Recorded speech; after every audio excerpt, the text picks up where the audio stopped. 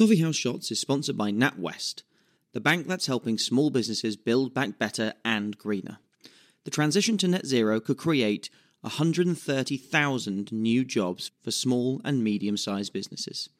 That's why NatWest is aiming to lend $100 billion in sustainable financing by 2025. Find out more about climate support for businesses at natwest.com/climate.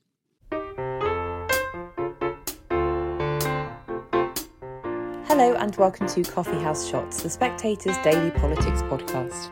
I'm Isabel Hardman and this is the Sunday Roundup. It was the Justice Secretary Dominic Raab who undertook the government's media round this morning.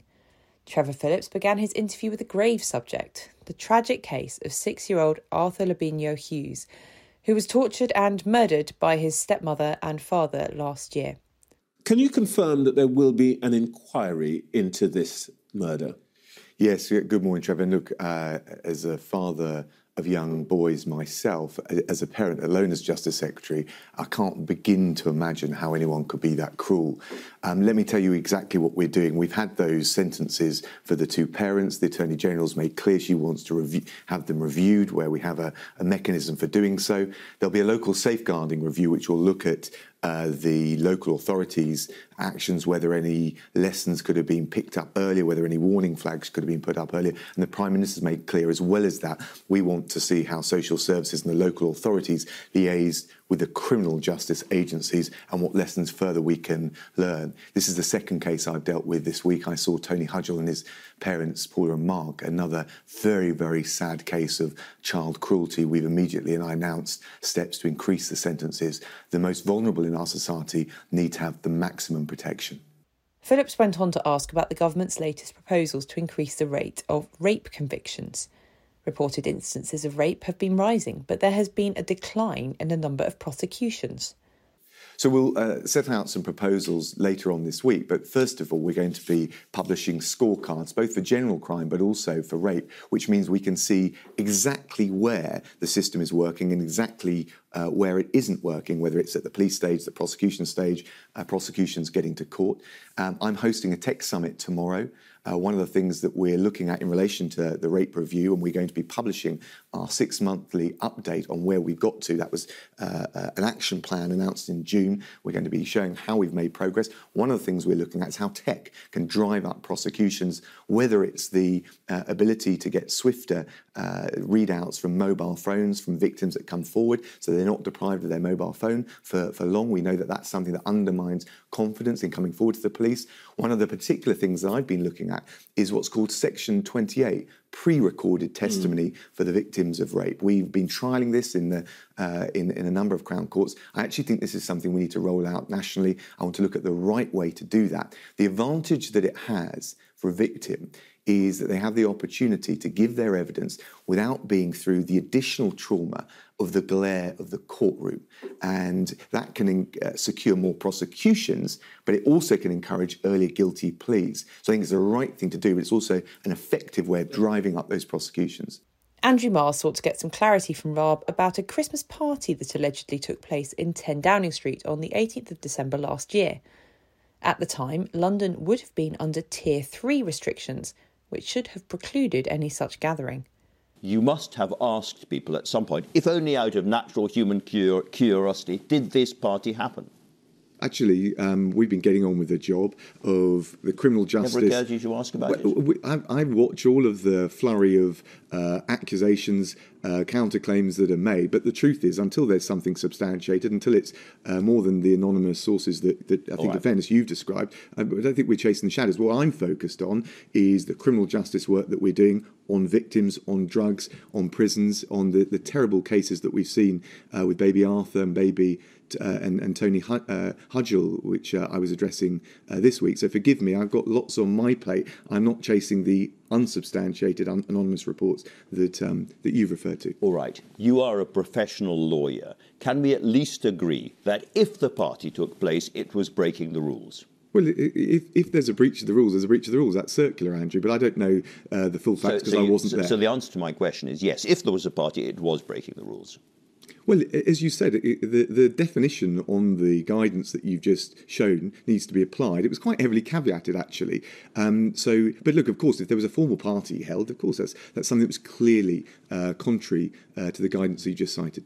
Marr also spoke to the Children's Commissioner, Dame Rachel de Souza, about the case of Arthur Lavinia Hughes and what needed to change in the realm of child safeguarding. First, I think it's so important we're here talking about Arthur's case. The life of a child is of inestimable value, and his voice was not heard, and that's where we need to start. Obviously, there's a serious case review underway, and we need to see what that says, but we must take decisive action, and now. Now, my concern is that here we are, 20 years since this post was set up, and we're still having these cases, and there are two things that I think we absolutely have to do and do now. One, what Arthur raised concern. He was not a baby. He was 6 years old. He raised concern and the system did not hear him. We must listen to the voices of children. And secondly, we're no doubt with these reviews and national reviews that are absolutely right that they happen, they tend to make the same recommendations. My challenge to the system is going to be, we need to, and this is what I've done, is go look at the best places where social care is delivered. Look at it. It's not a matter of system recommendations. It's a matter of delivery. When I go to the best places in this country, do you know what I see? I see people inquisitive about children. I see managers asking the right questions. I see so a lack of curiosity really has been the problem here, because after all, it wasn't just Arthur. You know, his grandmother raised concerns about bruises, and his uncle contacted the police, and still nothing was done. And that's why that professional curiosity is critical, but the system must support social workers' professional curiosity, not distract them on other things. You know, I've had 30 years in education reform and seen many of these cases. Education's unrecognisable because we reformed and focused on children in the classroom. We need to see this in children's social care as well. It's happening, and but what I'll tell you is this is not a quick fix, an easy recommendation. The best places in the country that do this have taken 3, 4, 5 years to do this. It's a big job, but we must do it for Arthur. For Arthur, we have to do it. De Souza also had a message for the government in the event that severe COVID restrictions do come back into place.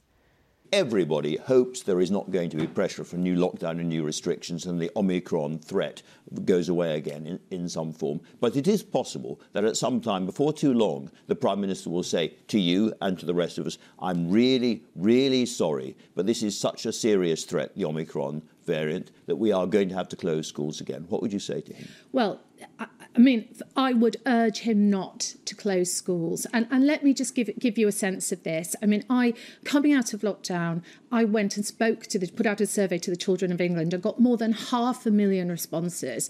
That's the biggest survey ever in England and probably across the world. And do you know what the children told me? How that their biggest concerns, their mental health and well-being from being away from school, from their friends, their concerns about their education, their concerns about not being able to be together, out and play. They want things back to normal. They took a huge hit for us. We must not close schools again. And my head teacher colleagues across the country are incredibly good at managing this situation. I watch them rush into support the most vulnerable. And I would definitely advise not to do this, and if there is any other option. The new Shadow Environment Secretary, Jim McMahon, reacted angrily over the slow response to the fallout from Storm Arwen. Do you think that what's been done is adequate? And frankly, do you think, as some people have said to me in the northeast, if that storm had hit the southeast, do you think that the response would have been the same as it has been? Well, I'm in Oldham today, but I was further north earlier in the week when I went to County Durham to meet residents who are directly affected by the power outage. You know, and that was now 6 days into the storm when I visited. One of the first things I did in my new role in the Shadow Cabinet. And when you hear the real lived experience of people, you know, it beggars belief. that in a national emergency, it wasn't considered a national priority. Where was Boris Johnson? Why wasn't Cobra called to deal with this? Why has it taken a week for the army to be called in? And I firmly believe, had this have been the case where 20,000 properties were without power in Surrey or in London, the government would absolutely have treated it with more seriousness. And I think for people in County Durham who I spoke to, they felt isolated, they felt angry, and they felt forgotten.